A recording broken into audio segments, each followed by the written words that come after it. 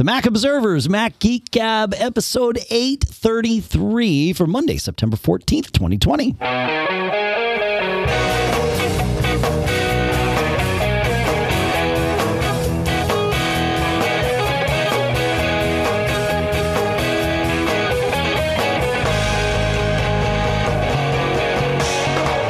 Greetings, folks, and welcome to the Mac Observers, Mac Geek Gab, the show where you send in your questions, your tips, your cool stuff found.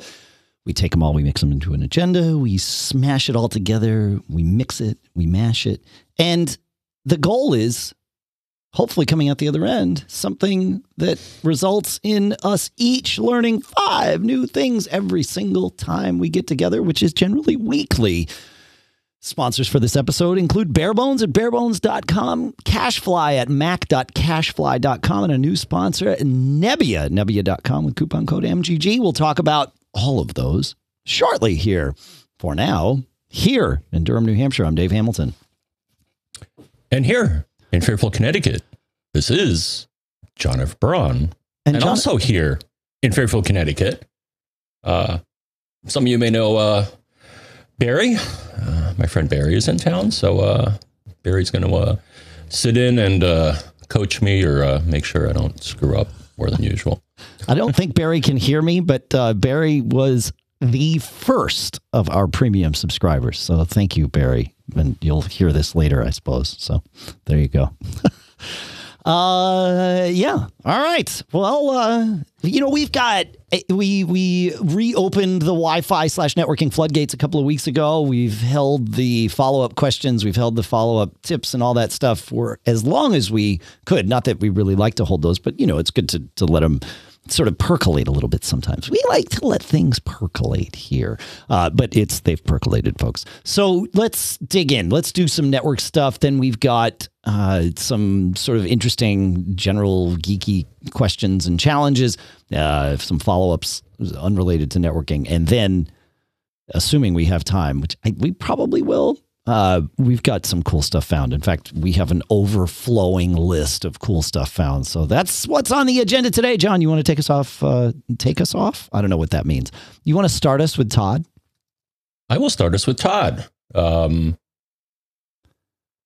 Todd may be a future developer here. All right. I'll tell you why. So Todd says, attached is a screenshot from the option wireless icon in the menu bar where it shows a transmit rate of 780 megabits per second.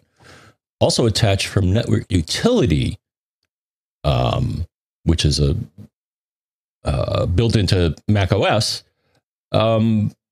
shows a link speed of 304.2 megabits per second for the Wi-Fi interface. Obviously, these are different metrics. Can you confirm that the transmit rate is the maximum possible transfer speed I can expect in Aero Pro? And the link speed is what my computer is actually able to receive. And also, why does iStat menus show my link speed as 867 megabits per second? All right. The thing is, so the transmit rate reported by iStat menus and the one reported by the airport menu should be the same. And actually, the screenshots he sent us, they are the same. Okay. Now, 780 and 867 are both valid values for 802.11ac, and a Wikipedia article shows as much. There's another thing related called, I think, the MCS index, which also is an indicator of what the maximum speed is that's negotiated between your computer and the Aero. Here's the good news. Again, you may have a future as a software tester. What he's seeing in network utility, that 300 value, 304.2, is wrong. Oh. It's a bug. So the first problem is that is not a valid 802.11ac link speed. If you look in the chart, you won't find a 304.2. Here's why it's a bug, Dave, is that so I ran the network utility on both of my machines, and even with the Wi-Fi off, Network Utilities still reports the link speed is 304.2. And actually, I bet if you ran it right now, you probably see the same thing. So this is a bug in the utility. You are right. I see 304.2 and my Wi-Fi is connected. Like, look at that. Looky here. Yeah. Huh. So for this metric, don't trust Network Utility because it's wrong. Wow. For the other interfaces, it's interesting is that it shows the, like for gigabit, it'll show 1 gigabit per second for your Ethernet if you have an Ethernet port. Sure. But yeah, for whatever reason, this value, it's confused. I don't know why it says 304.2. So it ain't right, but it's consistent. So, like there's that. I don't know. But yeah, I mean, I was expecting it to go to, it should be 0 if the interface is off, but it's not. It's always that value. Yeah, mine is on. I mean, my Wi-Fi is on here, but my rate, my transmit rate in the option drop down at the moment is 650. Which is I believe a valid number for 802.11ac. I've certainly seen it before, but 304.2. Interesting. Hey, maybe it's an Easter egg. Let's think about it that way. Yeah, I don't know the significance of that number. No. It's a very, very well hidden Easter egg, I think is what it turns out to be. Yeah. All right. While we're on the subject, Andrew asks, he said, I want to ask about network speeds. He says, I've been working with this for a while, and I still notice that my connection to one of my Eero beacons still displays as 118 megabits down and 12 up. Is this because the max speed that 5 gigahertz or 2.4 gigahertz can run at back to the main Eero? And do you have any advice on how I can get that speed to reflect my 400 megabit and 20 megabit, 400 down and 20 up that I have from my Spectrum cable service? Okay. So when you do a speed test like speedtest.net or whatever, you are seeing the speed from, this is going to sound obvious, but bear with me. You're seeing the speeds to and from two endpoints, right? Your computer or iPhone being one of the endpoints and the other being the speed test server. Everything, including the endpoints, is going to show you the best speed based on the worst possible factor, meaning whatever the weakest link in the chain is going to limit that speed. Now, it could be the CPU on your device. It's probably not in this case, but I'm just throwing out for instances. It could be the speed test server being overloaded. Probably not in this case, but again, important to know that each endpoint is a factor, as is every step along the way. So chances are, though, your speed is being impacted by something within your network, not external. So it's probably Wi-Fi interference.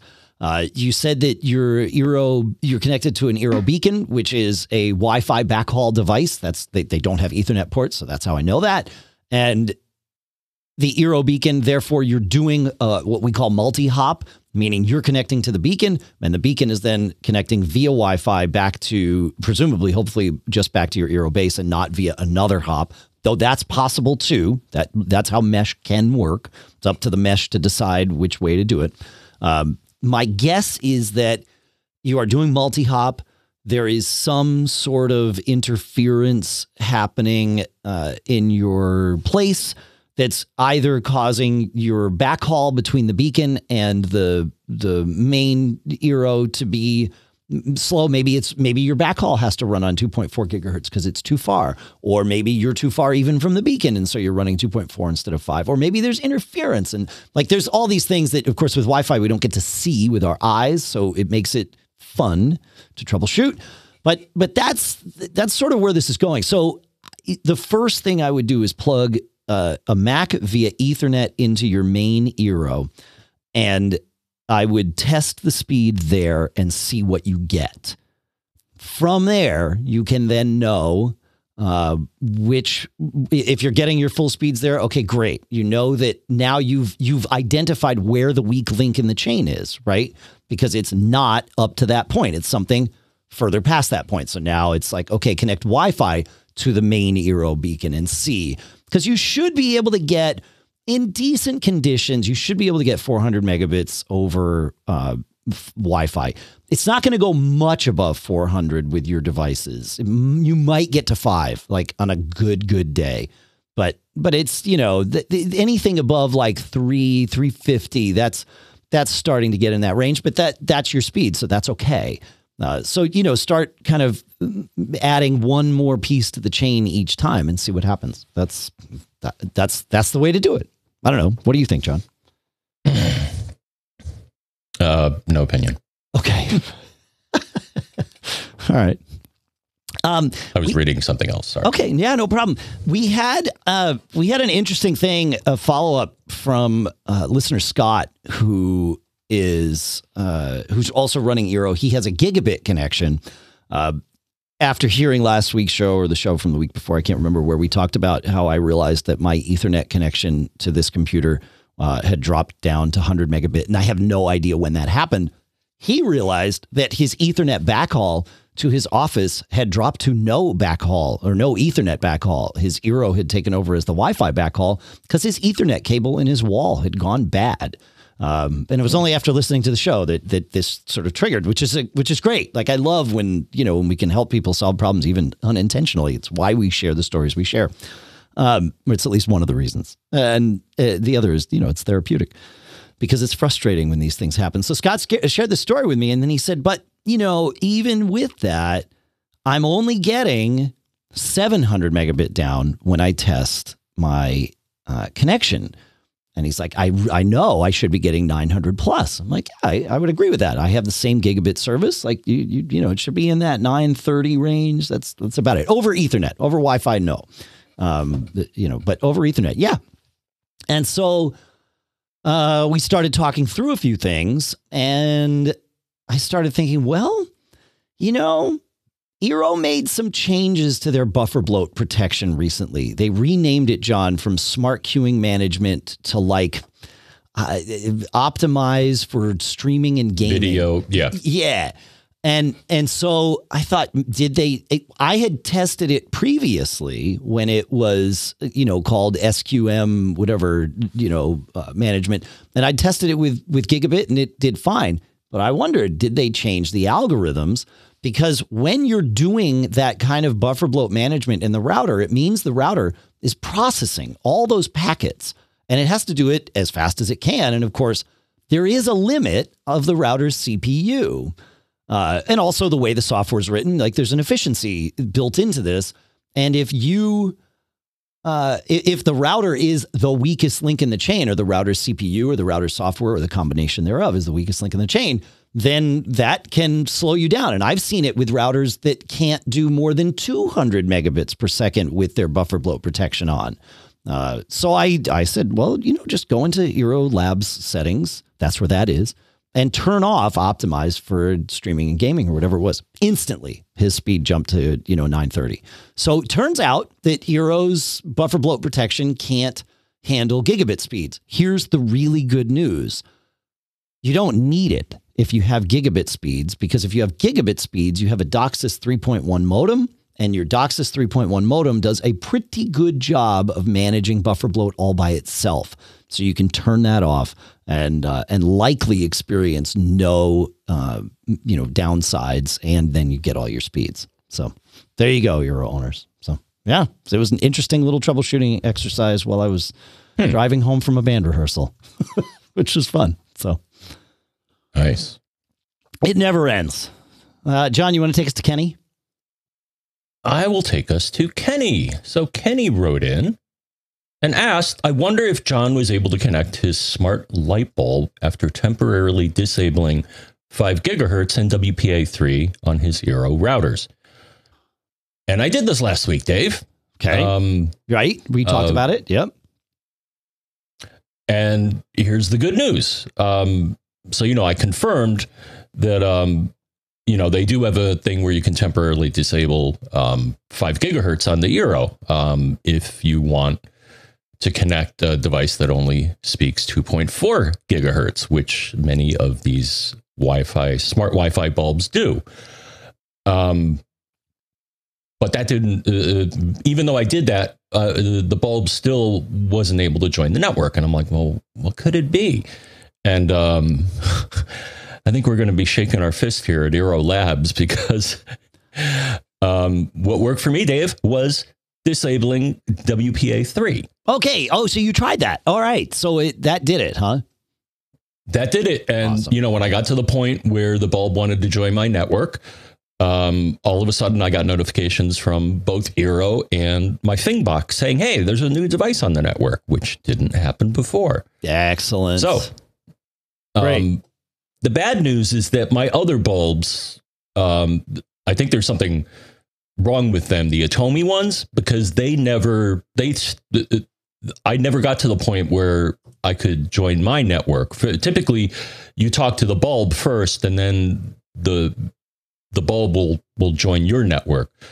But I can't get these bulbs to beacon and advertise their SSID. So, maybe I'll give them a call and see why that is. You mean you can't get the bulbs to like factory reset and do that initial setup process? Correct. Yeah. Got it. Okay. So they're what they say should happen in the app is that, once you reset the bulb will blink, right, indicating it's in, the mode to join your network. And then it's supposed to advertise an SSID, which it never does. Right. Yeah. Yeah, you should. So you should be able to factory reset them. Yeah. I mean, which if you can't, then I think you're right. Yeah. Give me a call. Interesting. Yeah. I mean, the fun part is that this is a color bulb. So what I actually did is I put it outside, Dave, and I make it yellow. Remember the bug lights? Well, it's now a bug light. Oh, nice. Oh, dude. So I have a cool stuff found to add. We this summer discovered a thing that I think has existed for a while. It's a company called Thermacell. It has been life-changing in terms of bugs. It uses little propane tanks, like tiny little propane tanks that you put inside either any of their units, and they come in different shapes and sizes and form factors and all this stuff. Relatively inexpensive. Little propane tank that you put in, it lights a tiny little flame. Each little tank lasts like 12 hours or whatever, which is great. And then you put like a sheet of thick paper in that's been soaked in this like chrysanthemum oil or something. And essentially what it's doing is vaporizing this chrysanthemum oil. And it, the claim is that it, mosquitoes and other bugs don't like that. And so they just don't come around. It builds like a 15-foot cloud around you. It has been life-changing. Totally worked all summer. So if anybody needs that, I'll put that in. It's a little bonus cool stuff found. Thermacell. So you can find them on Amazon. And, like I said, they come in different form factors. They've got portable ones and they've got, ones that look like little, table lamps and things like that. Can't bring them on airplanes because it's, propane cartridges. It's not good. So they do have a portable one that runs completely on like a battery and with different stuff. I haven't tested that, but so anyway, I don't know. Speaking of burning things, first, to wrap up folks. Kenny's thing. Yeah. Kenny also had WPA3 on his setup for whatever reason would cause his internet connection to drop. So he disabled that. And he also reports that he has FEIT bulbs, FEIT. Yeah. I think they're highly praised. Yeah. Yeah. And he confirmed that disabling the 5 gigahertz was worked for him as well, because those bulbs also speak only 2.4. So, got it. But speaking of burning things, so I noticed this in my Twitter feed and I just found it kind of weird. So somebody was saying, oh yeah, when you go through TSA, although you can't bring water and stuff through, right, Dave? Correct. They're like, you can bring hand sanitizer through. And I'm like, wow. Yeah, more than 3 ounces of hand sanitizer. That's correct. They made an exception for because of COVID. Yeah. Yeah. Did you ever hear of something called a Molotov cocktail, Dave? I have heard of Molotov cocktails, John. I didn't expect to talk about them this morning, but sure. Yeah. Last I checked, hand sanitizer has a pretty high level of alcohol. Usually at least 60%. Yeah.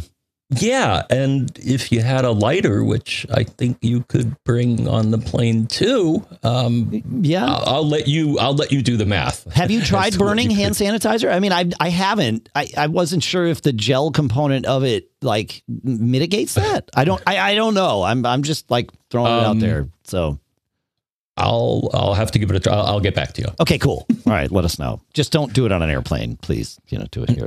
Right. Well, we're speaking of things that are burning on a slightly more, I don't know, much more somber note. I hope everybody that's being affected by the fires and the air quality and all that out west is able to find some relaxation and calm and respite from that, because I can only imagine how terrible that is. So, I mean, our son reported AQIs of over 500 in Portland yesterday. So, like, I can't. Oh yeah, imagine. and I saw the pictures of like San Francisco. The sky is orange. It's like It's bad. Yeah. So I hope you're all doing okay. Let us know if there's anything we can do for you here. I don't know what that would be. But even if it's just answering a question to, give you something else to focus on, feedback at macgeekgab.com is where we can be found. I think I heard you right, Dave. You said feedback at macgeekgab.com. You bet your bottom dollar. I said feedback at macgeekgab.com. All right. One more Eero question, and then we've got some other non-Eero questions. I didn't quite realize that all of our first ones or a few of our first ones were all stacked up Eero, but we'll stick with it for now. So you want to take us to Andrew, John? Andrew has a question. Eero has this special offer with Encrypt.me as an affiliate software you can get a deal on when you have an Eero Mesh Wi-Fi system. First, I am assuming it is just a discount subscription for signing up via Eero and that it is not built into the Eero router. And then two, would you say it is possible to use ExpressVPN with the Eero router instead? And to answer those questions, yes, if you subscribe to the Eero Secure Plus package, you get 1Password, Encrypt.me VPN, and Malwarebytes accounts. And yes, you can run the ExpressVPN client with the Eero router, but what I think he's asking is, can the Eero act as a VPN server? Or client. I'm not sure which he asked, but I think the answer is the same either way. Right. And the answer is no. Yeah. That's just not something that the Eero does.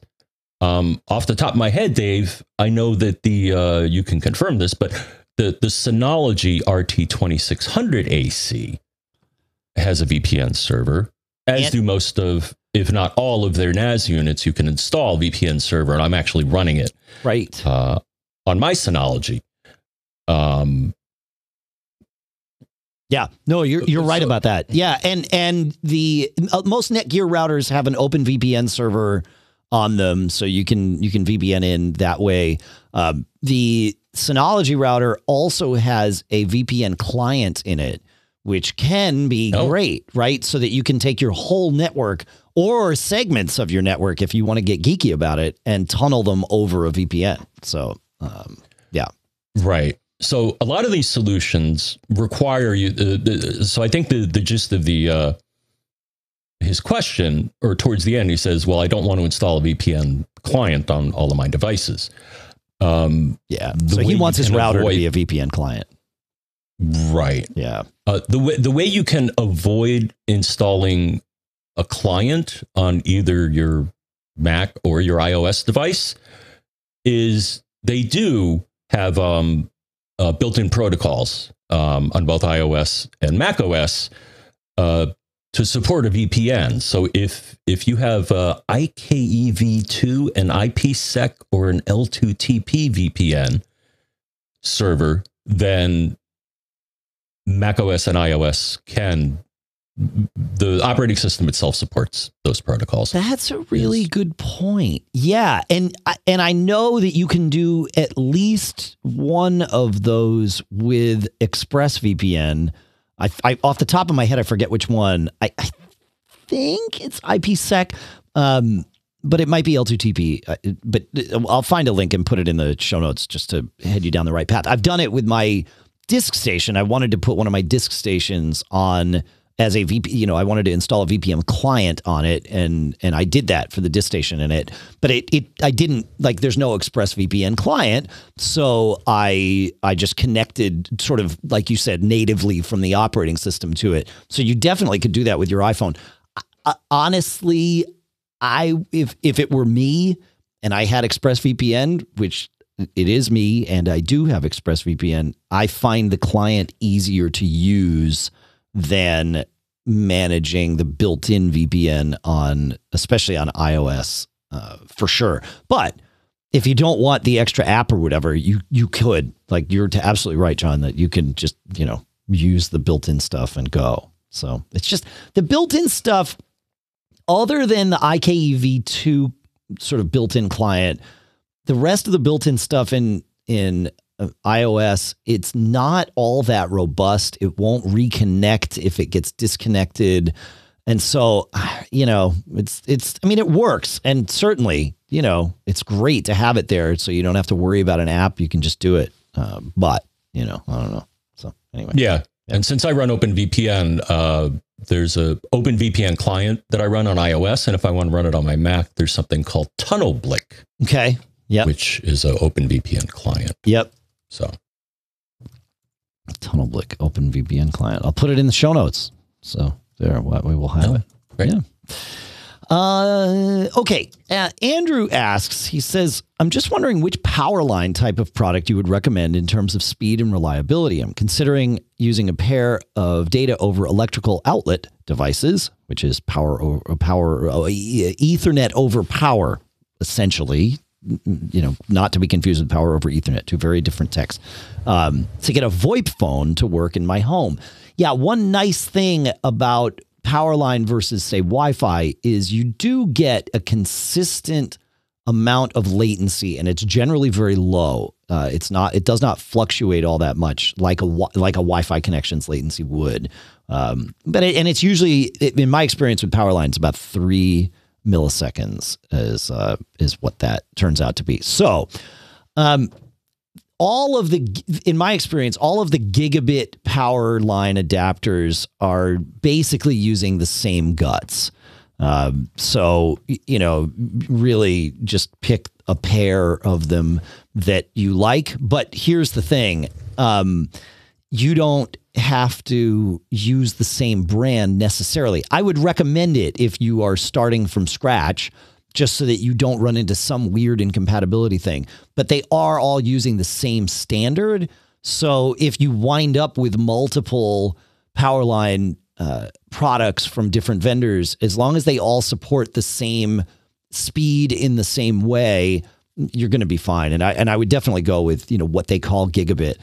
Quite frankly, you're not, unless you've got really clean wiring in your home, you're not going to see anything over 100 megabit per second with it. But for a VoIP phone, that's, way more than fine. You could remember 4K video over Netflix requires 25 megabits. So you're fine with your VoIP connection.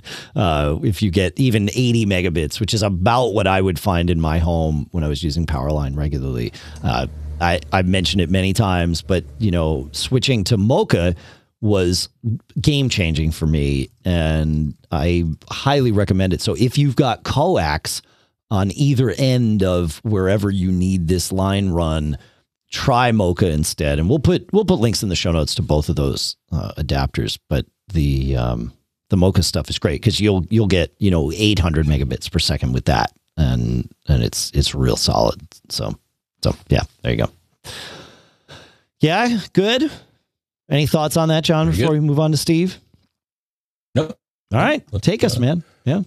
All right. So Steve says, we moved into a new house recently. The house it has 2 stories and a basement. The previous owner had and left installed a Luxul, Luxul, wireless system. The system consists of a wireless controller, model XWC1000, and 3 Wi-Fi access points, model XAP310. The access points are installed using Power over Ethernet, PoE. So that's kind of neat. Two of the access points are on the second floor while one is in the basement. The access points are, based on my research, 802.11n, which is, I think he puts here, which you can get about 300 megabits per second. And only on 2.4 gigahertz and no 5 gigahertz. And he gave us a screenshot and it looks like it can support 5 gigahertz. He just doesn't have the right access points. The right hardware. Got it. Okay. Mm-hmm. Yep. Now he also has an Asus RT3200AC, which obviously that does 802.11ac, as his main router and wireless access point. And that's in the basement. The router is connected to the cable modem, and our service is 100 megabits down and 20 megabits up. I'm planning to wire the basement, probably Cat 6, because he has a friend with some of that left over. Cat 6 being able to do gigabit, last I checked, is the maximum speed. You might be able to do 10 gig over short distances with Cat 6. But anyway, carry on. Sorry. And we have ceiling tiles that should make it easy to add wires to my home office and the living room. There's already some Ethernet cable left in the ceiling that's not terminated, so it'll be easy to connect the second floor to the basement and the first floor. With extra wiring, especially to my home office, I'll be able to remove some computers, smart TV, and a few other things from the Wi-Fi traffic. Not that I really have issues with the Wi-Fi at the moment, but I'm just thinking about streamlining things. For the moment, my Asus router and the Luxel system have two different SSIDs. One thing I could do, based on your previous comment, would be to rename, to make them all the same SSID. Right. A longer-term solution could be to remove all of that stuff and buy a mesh system. And I think that about wraps up. Yeah, he wraps up this plan. Okay. So I guess he just wanted to run this by us, and it sounds like a good plan.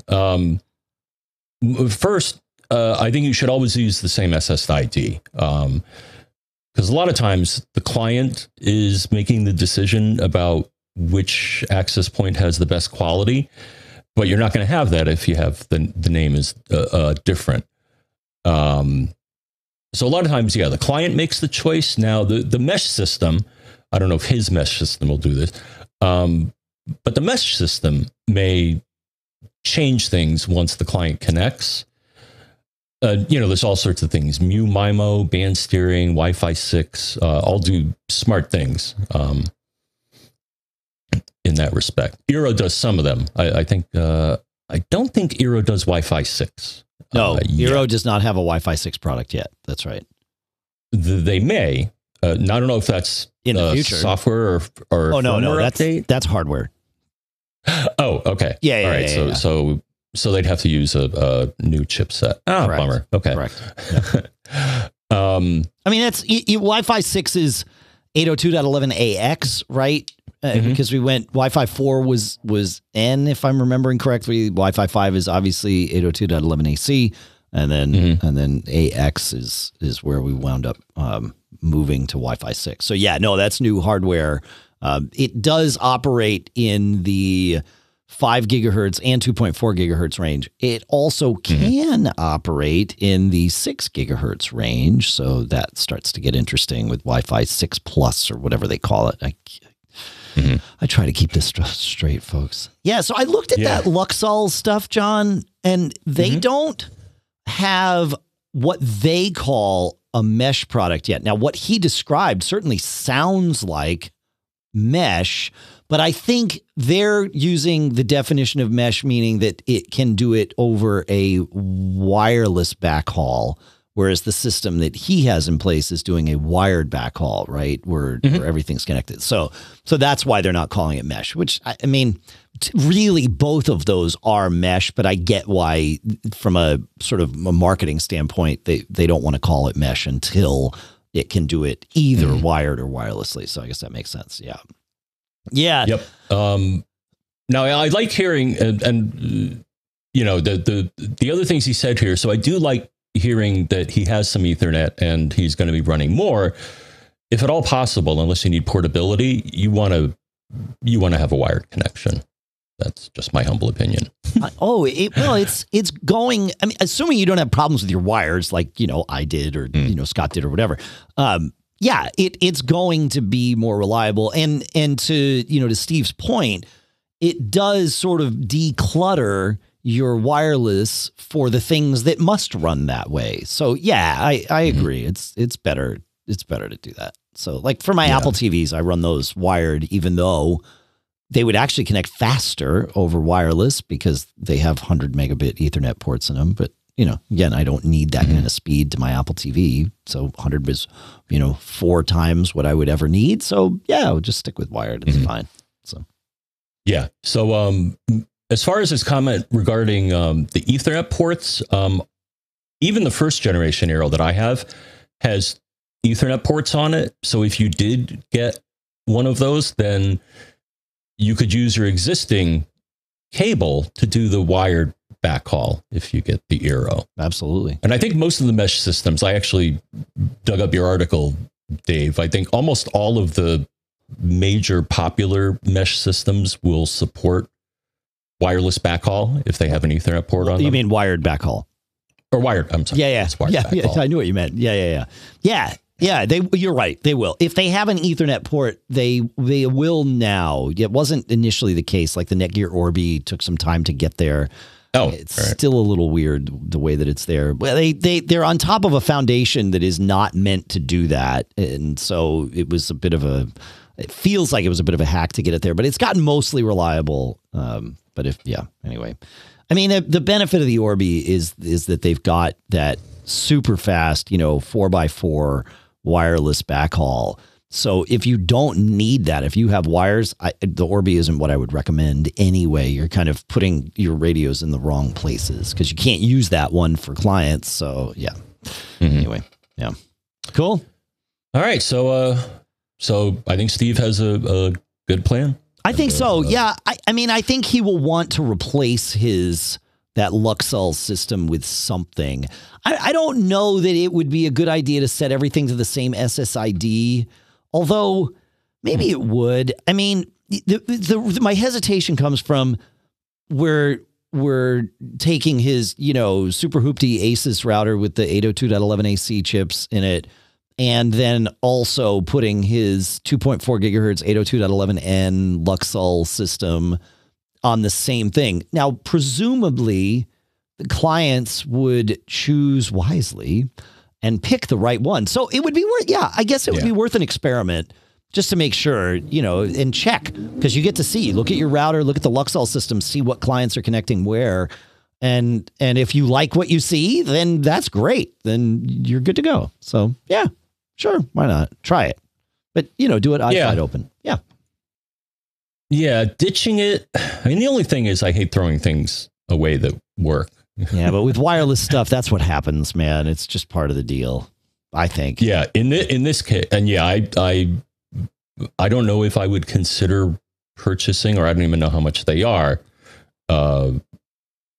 swapping out their 2.4 gig access points for the 5 gig. Yeah. If you like the way the Luxol management system works, then absolutely. And look at they do have a mesh system they call it Epic Mesh, which is great. Yeah, I know. Dude, it's epic. It's got it, but it uses a 4x4 backhaul. Again, you might not need that. So check and see how it works. I'm truly learning about this while we're doing the episode. So I don't know enough to say, like, can that 5 gigahertz 4x4 backhaul channel be repurposed as a front haul channel if you're doing wired backhaul, for example? That would be great if so. With like the Netgear Orbi that we just mentioned, you can't. I don't know what tech and software Luxol is using for Epic Mesh. So I don't know, but maybe. I don't know. All right. Where are we on time here? Oh, I've got my windows in the wrong spot. I have no idea what time it is. We have a question from Ed. We might as well. We're getting geeky, so let's just stay with the geekies. He says, I've got a web server where I run my family website. It's running on a Raspberry Pi using Apache and all the other great stuff on my home network. I have configured my Synology RT2600AC to port forward to the Raspberry Pi, and I use Hover's DNS service to create my domain, which maps to my IP. Great, no problem. He says, I use Spectrum cable for my ISP, and my IP address doesn't get updated, but maybe once a year. When that happens, I just update my Hover account. So essentially, no problem. He's got his Hover, he's got his IP all good. He says, it works fine for me, but I have an issue. Frequently, when I open a web browser with my website as the homepage, the connection times out, or sometimes it connects after over a minute. While this is happening, I can turn Wi-Fi off and on my iPhone and easily connect to I can turn Wi-Fi off on my iPhone and easily connect to my website over cellular. So coming in from the outside works just fine. Coming in from the inside is where he's having either timeouts or delays. He says, I haven't tried connecting from Wi-Fi from an external location, like going to Starbucks and doing it. So I should try that. He expects that would work, and as do I. If your cellular connection works, then that's a good sort of proxy for any external connection.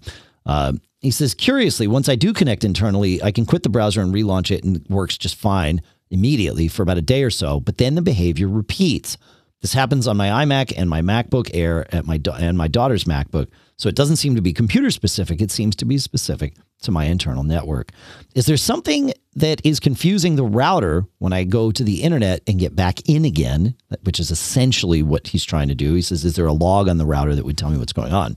So the feature that you're using is called NAT Loopback, or even better, Hairpin NAT. NAT being the technology that takes the one IP address that you get from your internet provider and maps it to all of your internal devices. You have a port forward from that one IP to one of your internal devices. And what you're doing is saying, I want to use the external IP to come back in so that you can use your, www.mywebsite.com address as opposed to the 192.168.1. whatever address. Totally makes sense. Lots of people do it all the time. I do it here constantly. And it works, as it does for you. So what's interesting, and Synology, most routers just support this by default. Sometimes routers have a way of like an option to turn it off or on. Most routers don't. They just support it because there's really no downside in most cases to having it just work that way. You're either going to use it or you're not. So Hairpin NAT is kind of part of the table stakes, the default feature set.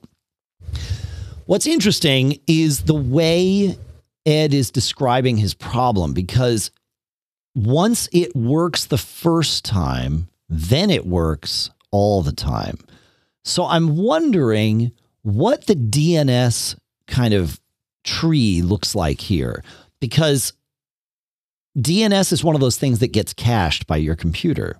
So it sounds like for whatever reason, it's taking a minute or so for him to, for his computer to do the lookup, or his iPhone to do the lookup properly. And then it's like, oh, I got it. I know the address. I'm good to go. So I'm just wondering about that and wondering, what DNS is set up like. It clearly is coming from the router if it's happening to all your devices, unless you've gone and put manual DNS entries in all of your devices. If you had done that, well, then shame on you for sending us down this path without telling us. But, it happens. It's fine. So I would go into your, and this could be on any router. In the Synology, it's called Network Center, but you'd go into your local network settings and look at what you're pushing out as your DNS server. And you can see this on your Mac too. In fact, that's probably an easier way to start this process, is go into System Preferences, Network, click on whatever your interface is, Ethernet or Wi-Fi, go to DNS and see what you've got there and see what order things are in. Really, it should just be your router and nothing else, and it might be two entries for your router, one for IPv4, one for IPv6. If you're running IPv6, that's fine. But that's all that should be there. Then look on your router and see, and actually I would check both the local network settings as well as the internet settings or the WAN settings to see what it's getting for DNS, because maybe your router's DNS server, whatever's listed as the first one on the router, cannot find your domain at Hover. And so it has to time out there and move down to the second one and then get a successful lookup. So that actually, based on the symptoms, now that I'm saying it out loud, John, that kind of sounds like where I'd go with this. I don't know. What do you think, man?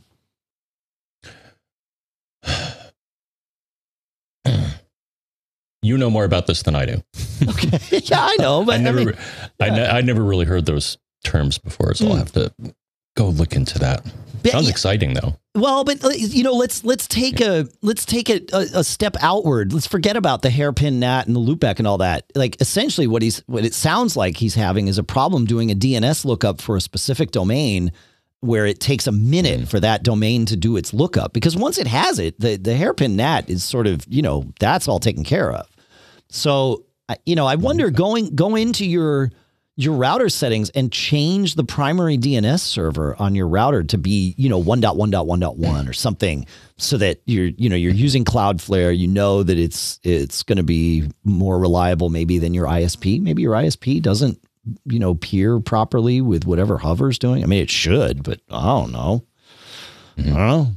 Oh, now speaking of DNS, Dave, yes. I'm glad you mentioned it, because I'm going to do a premature cool stuff found here. Okay. I don't know if you run Fing Desktop. We found it recently. Yeah. Version 2.2. They just upgraded it to version 2.2. And here's the new feature in it, Dave. DNS benchmark. Oh, dude, really? That's great. Yeah, they added that in 2.2. So I'm pretty excited by that. And I ran it, and there's a lot of DNS services that I've never heard of before that they identify and they benchmark. So so that's nice, because there was this thing called Namebench, but it doesn't really work that great. And we talked about, there's a Windows one, that you can run, but you got to run Windows. Right. So the results that it give are decent. Sure. But yeah, it's nice to have a native DNS benchmark on the Mac now. So yeah, Mac app and everything. That's great. That's great. And Fing Desktop, that is a for pay. That is a subscription app, correct, for that feature? Yes. Yeah. Yeah. Okay. If I recall, yeah. So they have the basic package and then the enhanced package, and I think they upgraded you and I to the enhanced package. They did, very kindly, because they like us. Yeah. All right, that feature may be part of the extended package. Yeah, I can't tell from looking quickly here. We'll do a little research, but that's awesome. I'm glad to see somebody adding that to a Mac app, because it's been tough for a while, right? To do that. It's a problem for a lot of people, is that everything falls apart if your DNS isn't working. Well, yeah, yes, exactly. That is the problem. Yeah. Cool. All right. Well, we've got some geeky questions to answer here. We've got some follow-ups, and hopefully still time for some cool stuff found. Although, we spent a lot of time on networks, so I don't know. But the next thing I want to do is I want to talk about our sponsors for this week, as long as that works for you, Mr. John F. Braun. Awesome. All right. Our first sponsor is a new sponsor for us, and that is Nebula by Moen. Look, when you get former Tesla, Apple, and NASA engineers together, and they're focused on creating a superior shower experience while saving water, cool things happen. They started with a water-saving mission in Mexico City, where water shortages are a big problem, then came to Silicon Valley to raise money. Tim Cook was actually Nebula's first investor. Up until that point, they were self-funded. And now Nebula by Moen is the latest from this company that's really kind of changing the way things are working. I am a little bit frustrated because I had the surgery last week, so I haven't been able to install my new shower head that they've sent me to test out, because having my arms over my head for an extended period of time, doing various things, probably not the best idea at this point, at least not according to my doctors. So, but I'm very excited to check this out, because the way that it works is it's this spa-like feel, because Nebia by Moen atomizes the water. And so it actually heats up the environment of your shower. And the one they sent me has a wand on it too. And you can turn both the shower head and the wand on at the same time to really kind of create this, 360 degree style experience. Very cool stuff. Nebia by Moen starts at just $199. Previous models were like $500 and up. So this is a huge change for them. It saves 45% of water compared to a standard shower, but has 2 times greater coverage because of that atomization of the water. So it envelops you. Water can surround you from that 360 degree thing. And like I said, it gets warm, and the spray force is more powerful than its competitors while saving, like I said, almost half the water. I am eager to check it out, and you can check it out too, because they're offering you 15% off site-wide right now just for being a Mac Geek Gab listener. They don't do this often. So take advantage of this. So go to Nebia, Nebia.com, coupon code MGG gets you that 15% off. Again, Nebia.com, coupon code MGG gets you 15% off. And our thanks to Nebia for sponsoring the show. BB Edit. We talk about this all the time. We talk about it when they're a sponsor, as they are now. We talk about it because we use it all the time. So it just comes up naturally in conversation as well. And it truly is natural. We mean it when we say we use this all the time. I have it open on this computer right now. I know it's open on my computer down in the office because I use it constantly. In fact, my son just started computer science school at Reed College out in Portland. They even mentioned BB Edit as one of the apps that he could and should be using. Of course, he's been doing stuff for us over the summer. As you know, he rebuilt the whole live.macgeekgab.com page for us, and he used BB Edit to do that. And the reason he used BB Edit is because he was editing stuff directly on the server, and BB Edit lets you FTP or SFTP, depending on how you have things set up on your server, directly in, which means you can open. So he would have the file open in BB Edit over FTP. And when he went to, when he just hit Command S, that saves it over the network link to the server, right? They've thought about all this stuff. So you get a really smooth experience. Of course, if you're using version control, which you probably should be, and you shouldn't necessarily always be saving to the server, there's times where that works fine, and then other times where you want to use version control. Well, of course, it supports all of that too. Got to check it out. Go to barebones.com to download your free copy. You get 30 days of everything for free. After that, it actually ratchets back a little bit, but it might still give you everything you need. So check it out. BB Edit at barebones.com. Our thanks to BB Edit and Barebones for sponsoring this episode. CacheFly. You know about CacheFly because at the end of every episode, what do we say? We say the bandwidth to get this show from us to you is brought to you by CacheFly. And that is true. CacheFly can do more for you. I mean, it can do that if you need bandwidth. They're a fantastic CDN. We've been using them for well over a decade. Flawless. Because, they know this is what they do. They are geeks about getting your data somewhere. They're also geeks about optimizing your website. And that's what you'll get at mac.cachefly.com. All your content will be optimized before it's delivered to visitors without requiring any extra development effort from you. And with the recent addition of CacheFly's flexible edge platform and implementation services, the capabilities that they have there reach far beyond those of any traditional CDN.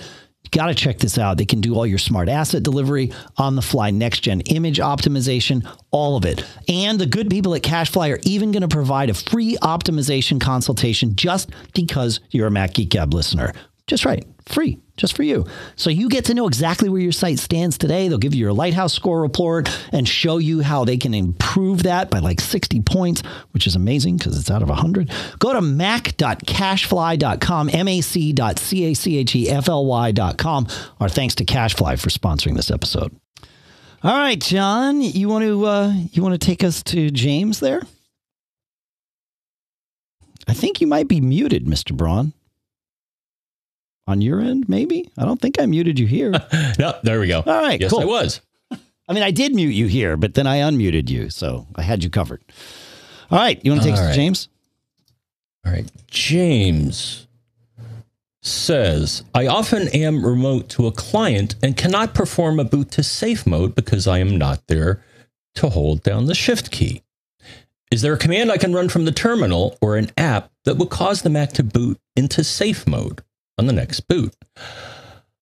All right, James, good news, bad news. It's kind of a geek challenge, I think. So the good news is that, yes, there is something you can type in the terminal to boot into safe mode. And there's a D&D article titled Boot Argument Options in OS X. And there's a specific one. So it actually writes something to the NVRAM. And in this case, what you want to do is sudo NVRAM boot-args equals $x . I've tried this a while ago. So that's the good news, Dave. Here's the bad news. You got to disable system integrity protection in order for this to work. If you type it in and SIP is enabled, it'll say something like operation not permitted, I think is what happened to me. And when I tried this, I'm like, why is it? It used to work and it doesn't work anymore. So that's the problem, Dave. So disabling system integrity protection, quick and dirty, is you boot into recovery, you go to the terminal, and you type csrutil space disable, and that'll disable system integrity protection. The problem is, I don't know how you can remotely get yourself into recovery. So, he'd either have to get the client to do it and type it in, but it sounds like he doesn't want to do that. Yeah. Right. Yeah. There's a chicken and egg scenario here. Yeah. Oh. Yeah. So unless somebody knows of a way to get into recovery remotely, I don't think there is, Dave. Yeah. There's something in the back of my head saying I heard about someone needing to solve this problem while I was at Mac Tech once.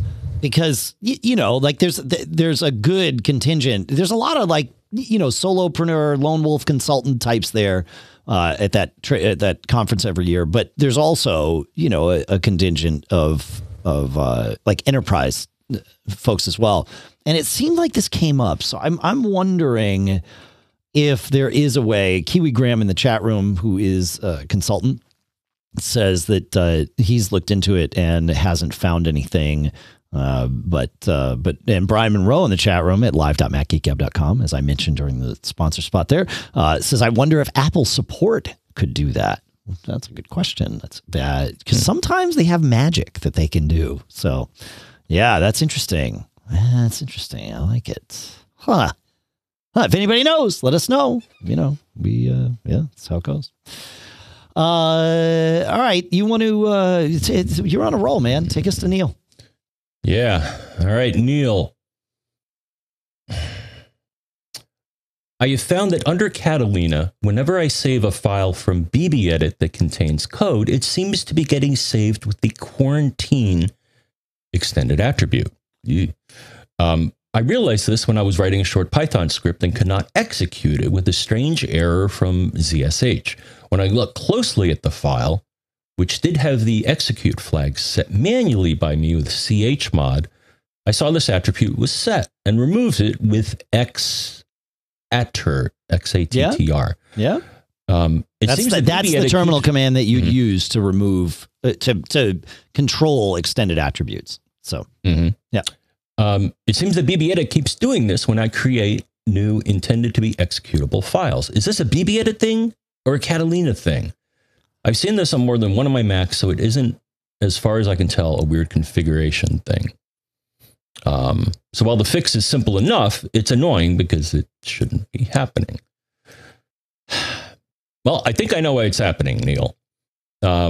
So yeah, I've never heard of this before. So I fired up BBEdit and decided to look through the settings. And if you go to preferences, applications, towards the bottom of that screen, this jumped out at me because it had big red letters, or small red letters, actually. Sure. And it said, oh, by the way, sandbox access is not allowed. I'm like, huh? And to continue, they say, in order for many of its features to work correctly, BBEdit requires your permission to access your files and folders. If you do not allow this access, many of BBEdit's features will behave incorrectly in ways that we cannot predict or support. And this sounds like exactly one of those. That's what's happening. That's what's happening. Yeah. So I went to system. I went on my system. I went to system preferences, security and privacy to see what's up. I found that BBEdit wasn't in the files and folders category, which didn't sound right to me. Yeah. But seeing as how many items in this list were listed as full disk access, I decided to check that out too. And sure enough, Dave, on my system, BBEdit was listed, but in the full disk access category. Yeah. But it wasn't checked. Oh, yeah. Check that. That should solve that problem. Now, the thing is, I don't recall BBEdit ever asking me if I wanted to enable full disk access. Sure. I don't know why they didn't. The other thing is I also did a little surfing and found a thing on stackexchange.com. The title of the article being "What Makes Catalina Make a Shell Script Quarantined." Nice. And they pointed to the same item. So my instincts were good on this one. So best I can tell, enable full disk access. It sounds like it's off. So turn it on and you should be good. Yeah, right. Yeah, exactly. Crazy, man. Huh. Nice find. That's good. Mm-hmm. That's good. All right. We have some time for some cool stuff found, John. I think it's good to head there. I attended another Showstoppers this week. Actually, I attended two of them. I mean, I sat in my office and joined a Zoom call, but they do a pretty good job there. And one of the things that I saw was from WD, their new iteration of their My Passport SSD is looking great. They've got, I've got the wrong link in the show notes, don't I? It now supports USB 10 gig, meaning it'll do 1,050 megabytes per second, which it was previously like half that. They've got really nice form factors. I'll try and find the right link at some point here, because hopefully by the time you hear the show, everything will be good. But yeah, it was like, it was great to see them kind of move that up a notch. Their previous one was a little weird in the speed department based on our tests. So I'm really eager to test this one out. But it looks like they've really kind of dug in on this. I love the 10 gig USB because Thunderbolt's great, but USB is a lot more flexible, and it's not taking up, those valuable Thunderbolt ports, because drives usually end their chains, and ending the Thunderbolt chain is never something we want to do lightly, especially for those of us that have 2 Thunderbolt ports. So much better to be able to do USB and kind of fan it out. So really stoked about that one. So yeah. Those Showstoppers things are good, John. I think you'd appreciate them. All right. Yeah. I'll have to sit in. Yeah. And then listener Matt sent in cool stuff found via Twitter. We were talking last week about how much now I'm using HomeKit and appreciating having all the cameras, all of my various cameras from different vendors in one place, using HomeKit and Hoobs with Homebridge to tie it all together. It's great. Well, he is kicking it up a notch. He said, check out HomeCam app from developer Aaron Pierce. He says it gives you more capability and customization. And one of the things is you can see all of the cameras live simultaneously, which is pretty darn cool, because with HomeKit, you've got to it'll show you the relatively most recent snapshot that it pulls, which is pretty cool, John. I was looking at, because with setting up Homebridge for at least one of my cameras, I had to kind of dig in and find the right URLs. to put in for one of my weird cameras. Not like the cameras from like real vendors weren't a problem, but I think it was like my Foscam. Not that Foscam isn't real, but they're a little geekier and you can address them separately. I had to like for the home kit or for the Homebridge setup, I had to find the URL, like the RTSP URL of the camera for the streaming video. And then also there's an HTTP URL to the camera to get a JPEG thumbnail, which is great because it means that Homebridge doesn't have to go and pull the stream and pull its own thumbnail out. It can just tell the camera, yeah, give me a thumbnail quick. And the camera's like, yep, here you go. And so it can populate that screen, which is good. But this app being able to show me these things. So I got to check that out. That's, I'm pretty stoked about that, John. So anyway, Oh, nice. Yeah. Speaking of thumbnails, so I'll mention this quick because I've never been through this before, Dave. So I got a new I upgraded the drives in one of my Synologies. And I ordered so I had a smaller Iron Wolf and I wanted to move it over to the Drobo because one of the drives in my Drobo died. So I ordered another 8 terabyte Iron Wolf. Okay. To put in the Synology because that's mostly what I have in there. And I ordered it from Amazon. And when I got the notification that it shipped, I was surprised by the company they used to ship it, which is Amazon. Oh, so you finally got Amazon deliveries. That's fun. And I've been seeing vans with Prime on the side driving around as of late. So, and I did free shipping. So in this case, they were like, here you go. But here's the cool thing. It was like, well, how do I track this? Well, you can track it from within the Amazon website, of course. Sure. But here was the neat thing, Dave. When it was delivered, I got an email with a thumbnail of the package on my doorstop. That's right. Yeah. Yeah. Yeah. I didn't, it was just so they can say, oh no, we did drop it off. Yeah. Cause nobody else does that. Last I checked. No, it's cool. And you can even, I've seen that thumbnail come up in a notification on my phone from the Amazon app, showing me that. Yeah, it's great. The deliveries app from JuneCloud, which is due for a pretty significant update, like it may have just happened or it's about to happen, will also let you put your Amazon tracking number in and it can track that too if you want to kind of have everything in the same place. I love the deliveries app, but yeah, Amazon Prime Delivery. The weird part is I know Amazon is a smart logistics company, right? I mean, it's what they do. That's their, that part of their business anyway. That's their stock and trade is logistics and having things close to where they need to be delivered and all that stuff. But there are days when we have Amazon at the house like 3 separate times. And it feels inefficient to me. Now, it may be that each of the trucks is coming from a different, local warehouse or whatever. And they're just, it's like, well, we had this item for you at this warehouse, so we're just going to bring it this way. But it seems inefficient to have three trucks from the same company come to the house every day. But the thing is, I'm not a Prime member. Sure. Yeah, of course. Yeah, you don't need to be Prime to take advantage of the Amazon delivery. Although I highly recommend Prime. It's great. Yeah.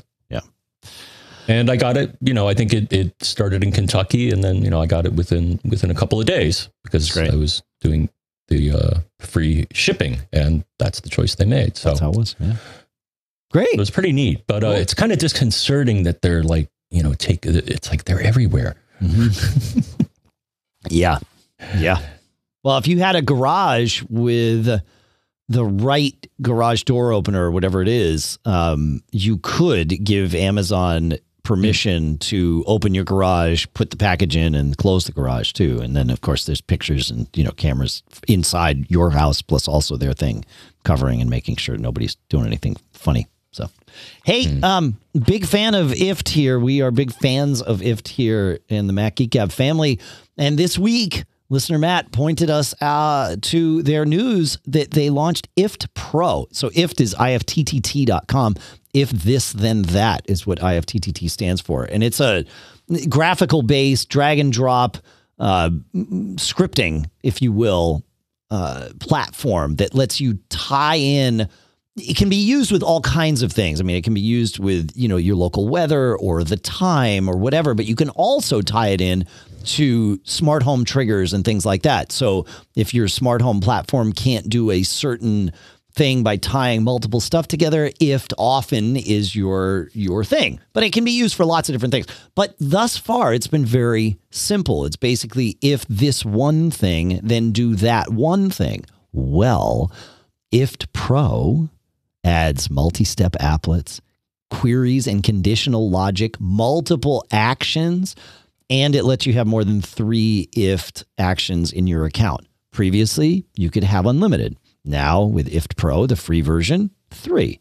IFT Pro, unlimited. And if you are an IFT user, they are planning on charging $10 a month, $9.99 US for IFT Pro. However, because it's new, you can set your own price from now until October 7th, and then you can keep that price for your first year of Pro.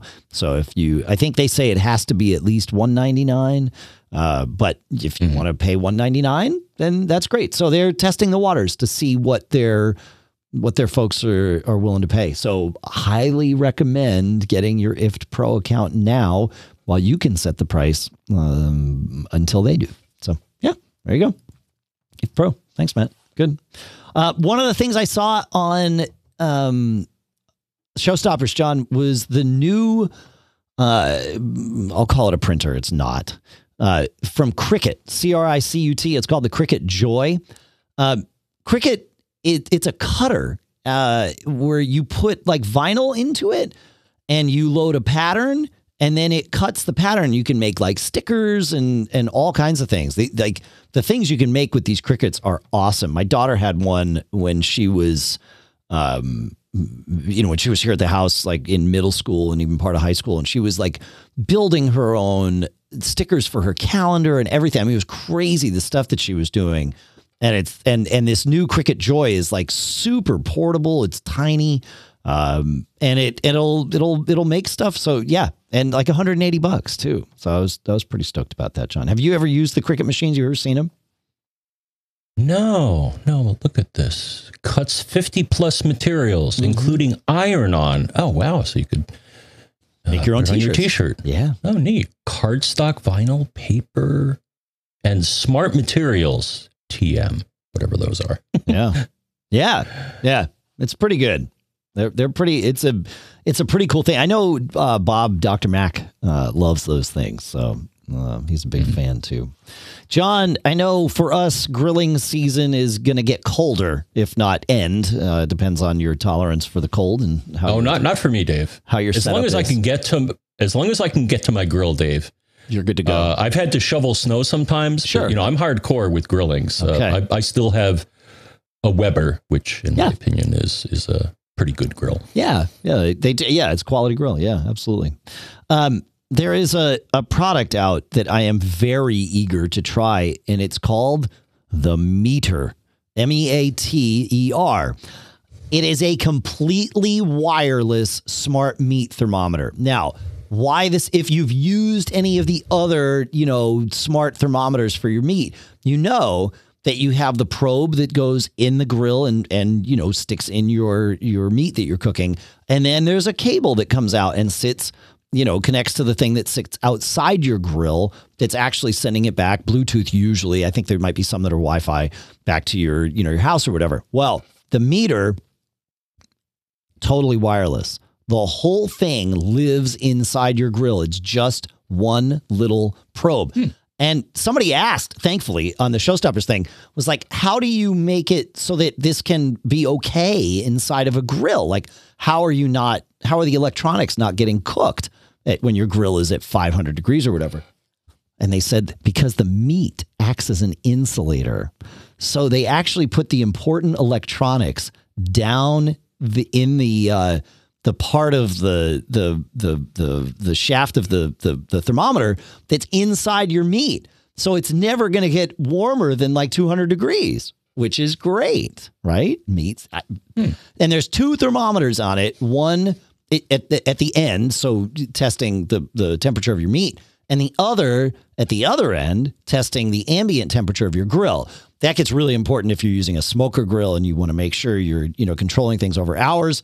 They've got 3 versions. They start at $69 and go all the way up to $270. The $271 has 4 probes and built-in Wi-Fi so that you can check your meat from remote. Again, if you're smoking and you're doing like a 12-hour smoke or whatever, it's nice to be able to kind of monitor it, even if you have to run to the store or whatever. So, yeah, I know. I was like, when I saw this, I was like, okay, that's pretty cool. So, yeah. The meter. I love the name. So I got to check those out. Yeah. For $70, that sounds like a good deal. So anyway, yeah. Any thoughts or questions on that before we keep going here, John? We're on a roll. Nope. We're on a cool stuff roll. Listener, no, that's yeah. Go. Okay. All right. Cool. That's fine. Like, we're doing good. Listener John tells us about something cool from Ubiquiti called the Unify Smart Power Plug. And what it is it's a device that is installed between an AC outlet and the power plug of your router or cable modem. And what it does is it continually monitors availability of an actual internet connection where it can get out to the internet. And if the connection drops, it automatically powers down and powers up the modem or router by disconnecting power for, a short period of time. And it's relatively inexpensive, especially by Unify standards. But I mean, even by normal standards, I think it's, I'm looking here to make sure. Yeah, $19. So that's not a bad thing. If you've got like a vacation home or maybe even just your regular home where, things sometimes get funky and restarting either the cable modem or the router is the solution, this might be your answer. So I like it. It's good. Cool, right, John? Yeah, no, that's a good price because I think I mentioned I got one of the Amazon ones, and I think they currently go for about $25. Okay. So, yeah. Right. Yeah, it's a competitive price. I may have to get one. I know. It's pretty good. ViewSonic was showing off their VG1655 portable 15.6-inch 1080p monitor. It's got USB-C. It has its own power plug, but it will provide your laptop power up to 60 watts, which is great, over USB-C. So you plug your laptop into this, you plug this into the wall, and now you've got a second screen for your laptop, portable, easy to bring around with you. Like, I could see this being really handy if you need, if you're spending a lot of time on the road, you could throw this thing in your suitcase easy. And now you've got the easy second screen to use in your hotel room and all that stuff. So I like it. It's pretty good for $185. It's cheaper than an iPad to do your sidecar with. So, there you go. Pretty good. So you connect. Okay. So the video is going through the USB. So you just need a USB-C to USB-C cable, which it comes with. Plug it into like your. Oh, okay. Yeah, you just plug it into your MacBook or whatever. Yeah. Oh, nice. Mm-hmm. Okay, yeah, because USB-C can carry video. Absolutely. Yes. Nice. Yeah, I haven't. Okay. Yeah, because I haven't yet used USB-C to carry video, so that's neat. Maybe I'll have to get one. Right. How are you getting video out of your Mac Mini? Oh, that's got an HDMI port on it, doesn't it? Yes. Got it. Okay. John, this next one is a geeky one. It's been on the list for a couple of weeks, and I am super happy to talk about it. It is from listener Casey. He says, in episode 828, Bob wrote in talking about using a user alias to make his life simpler and not needing to specify a username when using SSH, which was great. Okay. He says, as someone who lives in SSH land for work, I thought I'd also suggest another method I found handy. If you set up a file under your user home directory named home/.ssh, so in the home.ssh folder, config, naming this file just config. So it's the SSH config file. It says you can customize things like username on a per server basis. So if you need to log into, your company account using, one username and your Amazon Web Services account using your EC2 user and your home machine is Dave and a work server is root, It's easy to do. And he sent us a link, which of course is already in the show notes. And so, yeah, you set like the host name and then what user you're going to use. And you can even use different identity files for your, auto security negotiation. So you don't have to type a password. And it also allows wildcards. So you can say by default, use this, use that. Awesome. So you don't have to, because like if anybody's doing SSH on a regular basis, for me, I have to type in, SSH like root at this server because my username isn't root. And if I just type SSH server name, it tries to log in as Dave. Well, I don't want to log in as Dave, so I have to put the username and stuff. And then usually I wind up creating a function in my shell to do it for me. But this is awesome. So I've been messing with this a lot since Casey wrote it. So thank you, Casey. Fun stuff. Good, right? Oh, no. Yeah, I don't SSH that much. Now you can SSH into OS 10, right? That's right. I use SSH to get into my other computers all the time. Yeah. Yeah. Do you have to? Where do you do that? You have to enable it. Sharing. It is. You're absolutely right. Yep. System preferences sharing. It's remote login. Is what there it is. Oh, and I have that box checked. Okay. Yeah. I SSH all the time to get into my different Macs. I don't know. I wind up doing things on them. You know what I use it for a lot is speed tests. Like if I want to run iPerf, I log into a Mac over SSH. I run iPerf 3 -s. And now that sets up an iPerf server on that machine. Now I've already installed iPerf 3 with brew install iPerf 3. But once you do that, then it's just iPerf 3-s. That sets up a server, and then I can connect iPerf 3-c, to the name or the IP address, and it does it. And then if I want to do reverse, I add -r, capital R to that. But it's fun. So anyway, yeah, it's good. Yeah, use it all the time. All right. I've been talking about cameras, John, recently, and I've been using two newer ones recently. One set of cameras that I've been really enjoying is the new Eufy Cam 2 Pro. These are fantastic. Eufy, they work with HomeKit Secure Video, so you don't have to do anything funny with that. And HomeKit Secure Video is great because it handles the recording of all of your clips and everything, and it stores it in iCloud, but it's storing it securely and all of that stuff. And they're fully, weatherproof and all that stuff. You plug in their base and then connect the cameras to the base, and then the base obviously is Etherneted into your network. And I've been like super happy with these things. They've got like a year battery life, which is amazing. And really makes a difference when you're setting up an outdoor camera. It just like it takes the frustration out of it. I've used other outdoor battery cameras over the years, and it's like you need to charge the battery. It seems like when you buy it and it says, "Oh, the battery lasts a month," you're like, "Wow, that's great." No, it's not great because it feels like every 2 weeks you're getting battery warnings from the thing. It's like, oh yeah, I'm a slave to these cameras. So yeah, I've been really stoked with the Eufy Cam 2 Pro. Another one that I've been enjoying is from Arlo. Their new Essential Spotlight camera, completely wireless, doesn't even have to be used with a base. So if you have an Arlo base, it certainly will work with that. But I was able to connect it directly to my Wi-Fi system at home, so it just connects Wi-Fi. And it's got, I think they say that the battery will do, close to a year. It whatever it said. No, it's not saying it on their website here, but the battery is built to last as well, which is great.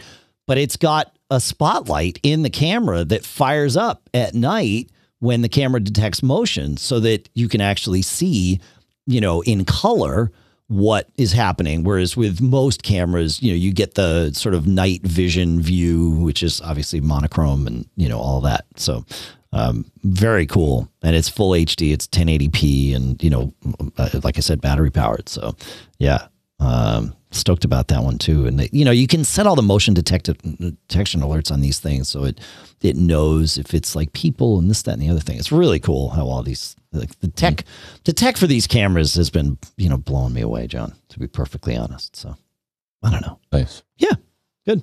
Any thoughts to share on any of that? Yeah, I'm looking at the Eufy, and it looks like it's the same camera assembly as their doorbell. Oh, interesting. Okay. Because I have their doorbell. Right. And it looks like the features are similar as well. Night vision and all that stuff here. Yeah. Huh. Yeah. Every now and then I'll, it's fun. Every now and then if I go outside at night, I see there's a little, strip of red LEDs that it uses to do the illumination. Yeah, the little yeah. Yeah, this stuff is cool, man. Like I think about, now, I mean, I get these things and I'm, you hear my excitement. It's obvious. Hopefully it's even infectious, but it's sincere. But, when I take a step back and think about, wait a minute, rewind even 10 years, like this is magic that we've got, the ability to just set this stuff up.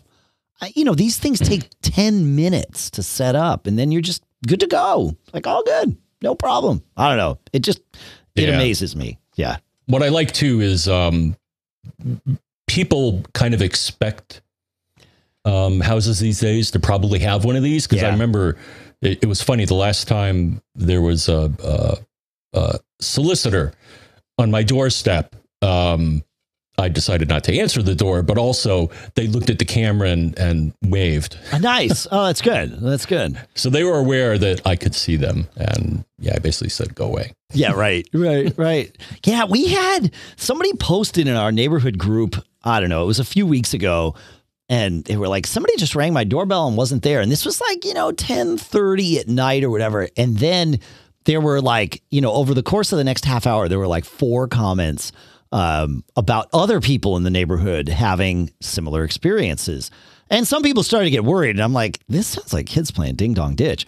And it turns out it was. the kid who it was finally fessed up to his parents, and his parents had him offer an apology. I can't speak for his parents because it's not my place to, but I certainly thought it was great that, especially during a pandemic, like kids were finding ways of having fun. And I certainly know I appreciated a good game of Ding Dong Ditch when I was a kid, and I would have loved being the victim of one. I mean, I certainly have it coming to me. But as I pointed out to my neighbor whose kid it was, I said, she's like, oh, because I texted with her about it, and she's like, oh, I'm so sorry. Did he come to your house? I'm like, no. Look, if he came to my house, we would have known about it long before he even got halfway down the driveway. Like, we have so much technology. I said, your kid's pretty smart and knows that we're geeks here. Like, probably avoided us for that reason, because we'd have all kinds of footage of this to share. And she's like, oh yeah, right. I didn't even think about that. And I'm like, yeah, how did they know? Like, they wound up hitting 4 houses or more, maybe, in a neighborhood and never got caught on camera. Like, I'm impressed. Like, I don't know how you would know that. I don't know. Yeah. Yeah. The problem that we have in the neighborhood as of late, so some of these kids aren't too smart. Sure. So we get roving bands of, I'm going to assume, teenagers. Sure. On camera. And what they like to do is to check people's cars to see if they're open and take whatever looks. The thing is like, kid, do you realize that you're on camera and you're probably going to get busted? Yeah. Yeah, they clearly don't. So maybe my neighbor's kid didn't think about that and truly just got lucky. But more power to him. I don't know. Because, if I walked into someone's driveway and all of a sudden a spotlight came on, Oh, yeah. Yeah, it's time to go. Leave, because it's like, someone sees me. Someone sees me. Something sees me. Something's aware of my presence. Yeah, exactly. Mm-hmm. Yeah. Yeah, it's good. We have our lights on outside at night, which, was my first real, and this was years ago, first real smart home moment of automation where it was like, wait a minute, this really is life-changing, because now I don't have to think about turning my outside lights on and off at night. I know it sounds simple, but it's really nice to A, not think about it, and B, have it done for me if I'm out. So if I come home at, 9 p.m., the lights are already on. The house isn't just dark like it would have been in the past. And then they go off, of course. Once they go off, though, I have a separate script run if there's ever motion in the driveway and it turns on the lights, and I have it go to a nice kind of dim orange because it's for me mostly.